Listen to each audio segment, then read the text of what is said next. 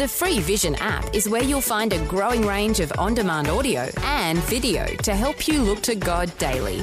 Search Vision Christian Media in your app store. Life, culture, and current events from a biblical perspective. 2020 on Vision. We are not far away from the announcement of this year's Australian Christian Book of the Year. Each year, not only the prestigious award for the Australian Christian Book of the Year, but also the Young Christian Writer and Teen Writer Awards are presented. The winners are going to be announced on the 13th of August, and with COVID lockdowns, the announcement's going to be made online this year. Michael Collie from Sparklit coordinates the awards each year, and he's joining us for an update and to talk through the short list of this year's titles. Michael, special welcome back to 2020. Thank you. Michael, it is making a difference, and COVID-19, it has its effect also on the Australian Christian Book of the Year. You can't have your award ceremony this year, so you're going online. Yes, I think, and we're really excited about that because for the first time, the award's not going to be a truly national and, in fact, international event because we already have people registered who will be tuning in from every state of Australia and also friends and partners overseas. So we're going to make the most of this. It's going to be an unprecedented event with a reach and breadth that we've not experienced before. So it's a great opportunity. Well, we look forward to hearing each year the announcement of the winner of the Australian Christian Book of the Year, but as long-time listeners will know, I also like to do a bit of a preview and talk about some of the books that are there in the shortlist, and usually there's a top 10 that you've got shortlisted. I wonder whether we might go through that list, Michael, and talk about some of the great work that's coming out from Australian authors. I might just start with the fact that last year's winner has a second volume of their work, and it's also represented in this year's shortlist. And, of course, I'm talking about Professor Stuart Piggin and Robert D. Linder. They had a wonderful work that won the event last year, won the prize, and they're back again this year. That's right, attending to the National Soul, same authors, and this is really the second volume. It's a sequel or the second volume of the story, which brings the story up to 2014. So the first volume took us from the First Fleet through to the First World War, and this one brings us the second 100 years from 1914 to 2014. And I'm personally familiar with both of these books, and they are outstanding literature, outstanding scholarship that's gone into these, and for many, many years, I think decades of work has gone into these, and they are really quality material. Yeah, they're also easy to read, and it's an exciting read as well. So in this volume, for instance, it looks at the story of Lindy Chamberlain as a case study of attitudes and religious vilification. It's a really exciting book. Getting into a study of Australian history that starts pre-colonial times and goes through until the present is really absolutely fabulous. Hey, other books on the list, let's go through some of these quickly. One of them, For the Love of God, and this one written by Natasha Moore, but with the team from the Centre for Public Christianity. What's your take on this one, Michael? Yeah, this is a book that accompanies the fabulous television or video series that this crew made. It looks at the history of the church, of history of Christianity, but it's a very bold. It's a courageous series, really, because it looks at the very worst and the best of what Christians have done in the name of Jesus throughout the history of the church. It's pretty confronting, but it's a necessary, honest, a necessarily honest view of examination of the behaviour of Christians.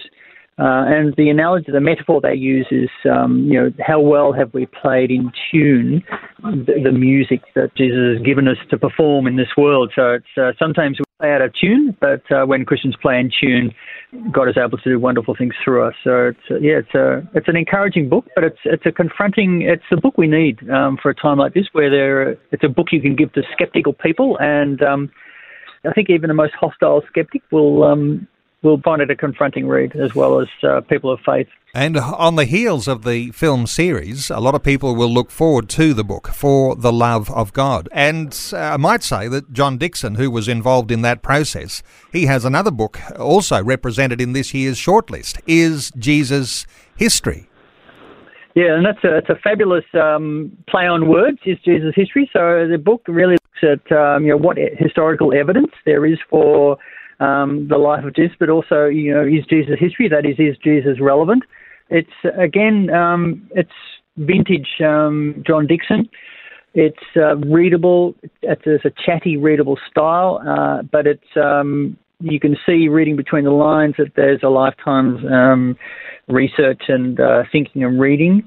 But yeah, it looks at not just the evidence we have in the Gospels, but also evidence from secular historians, that is non-Christian historians, some of who have been hostile, but have acknowledged and recorded details of Jesus' life and his impact, especially in the Roman Empire. But it's very readable. It's one of the, I found that easy to, wherever you sort of start reading, pick it up. It's hard to put down. Another book on the shortlist, Peter Howard Smith, who wrote I Will Avenge.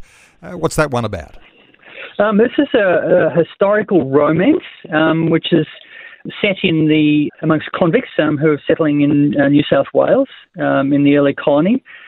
It's an interesting story of the conversion of an Irish rebel who's been sent to New South Wales and becomes part of the household of the MacArthurs. It's a novel, but it's a very engaging look at our history, but also what it means for someone to become a Christian. One of those books that has an historical foundation to it with historical fact, but it's formed into a fictional book as a novel, as you say. Hey, Tim Costello represented on the list too with his latest book, A Lot with a Little. So this is a much-awaited autobiography of Tim Costello, and it's a look at his life, but especially I think what he draws from his both parents. Both his parents were Christians, but they came from very different backgrounds. As Tim says fondly, they come from the equivalent of the Sunni and Shia camps within the church, and but he very lovingly, it's a loving portrait of a family and the tensions between the members of the family. But the way God blessed him through his, especially through his parents and what they both gave him.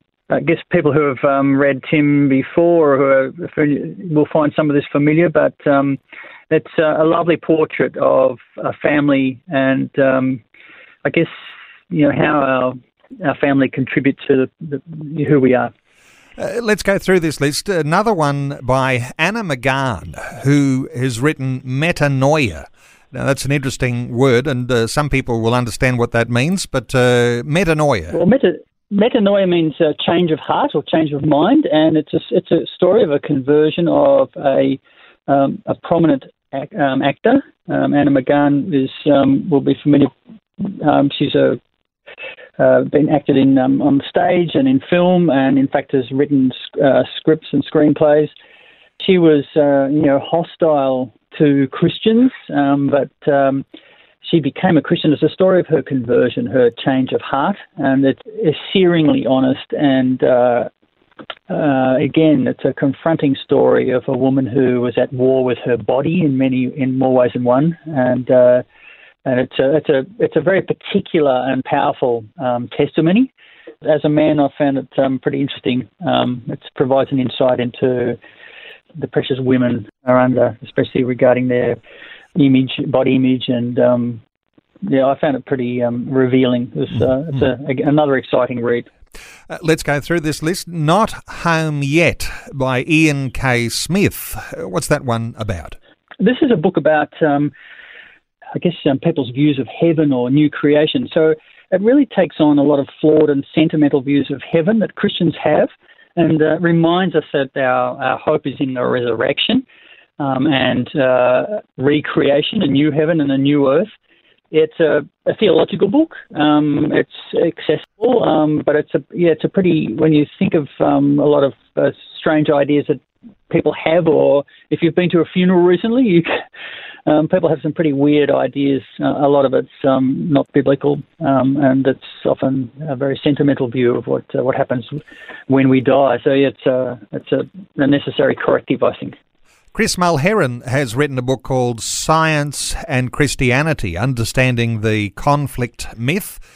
Brief account of that one?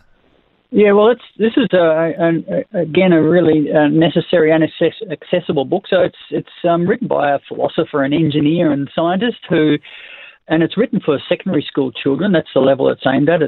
It's very it's pithy and well illustrated, but it's really looking at taking on the idea that you can't be a scientist and a Christian, or there's a conflict between science and faith. And Chris, in this book, demolishes that error and points out that there's things that science tell us, but there's things that science cannot tell us. So science is all about how and why, about the hows, but it can't, give us purpose or meaning, and that's where faith comes in. So it's a book about how we know things and how science and faith complement each other. So one of Australia's best-known theologians, Paul Barnett, has a book represented on this year's Shortlist, a short book about Paul, the servant of Jesus. This is, Paul's gets a lot of bad press as being a misogynist or having derailed Christianity. So this is a portrait of Paul, and it's a very accessible read. It's written by an academic, but it's a book that's easy to read, and it's a loving portrait of Paul, and shows that how he was in fact a faithful servant of Jesus, and it's a great overview of Paul's contribution to early mission and the church. And Samuel Green has a contribution recognised in this year's Shortlist, a book that's called Where to Start with Islam, a new approach to engaging with Muslim friends. Yeah, okay, so this is a book about how to talk to Muslims and how to evangelise Muslims. It begins by pointing out that Muslims know a lot more about Christianity than Christians know about Islam. And so it's really a challenge to Christians to be better informed about Islam and what Muslims already believe, even though it might be incorrect, what they already believe and know about Jesus, before we start a dialogue with them. So, that's the new approach, is to be aware that Muslims already think they know a lot about Jesus, because Jesus is mentioned in the Quran. And in fact, they know more about Christianity than Christians know about Islam. So when we talk about Australian Christian Book of the Year, one of the criteria, of course, is what sort of contribution books like this make to the way that people will see their faith and how they can outwork their faith in their lives. Let me ask you, like I ask you every year, so far as the standard of Christian writing goes, how do this year's bunch of shortlisted titles stand up to previous years, Michael? Oh, well, I think it's a fabulous array of books, and I think seeing these 10 books together is very encouraging. They're all world-class books, and some of them are more specifically Australian, but even the books about Australian history, the Attending to the National Soul, I mean, that's a significant work of religious history globally. So these are among the best Christian books in the world. Yeah, so great books in this year's shortlist for the Australian Christian Book of the Year. The winners to be announced on the 13th of August, and it's going to be an online opportunity. I imagine people might get a link to that via the Sparklit website. Is that where you'd find out about how you can participate? That's right. So if you go to our website, there'll be a link, and you can register, and you will receive, when you register, you will receive a link to the event, and it's going to be a live event, so the prizes will be announced, the awards will be announced, and the prizes presented live, starting at 7:30 on Eastern Standard Time on Thursday, the 13th of August. I hope you'll join us, Neil.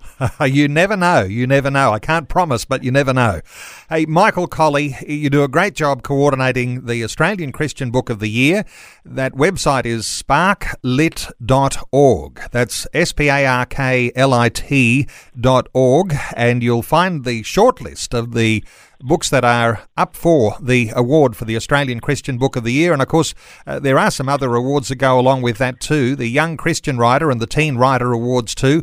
But Michael, thanks so much for the update. Sparklit.org. We'll talk again closer to the announcement. Excellent. Thank you very much, Neil. Thanks for taking time to listen to this audio on demand from Vision Christian Media. To find out more about us, go to vision.org.au.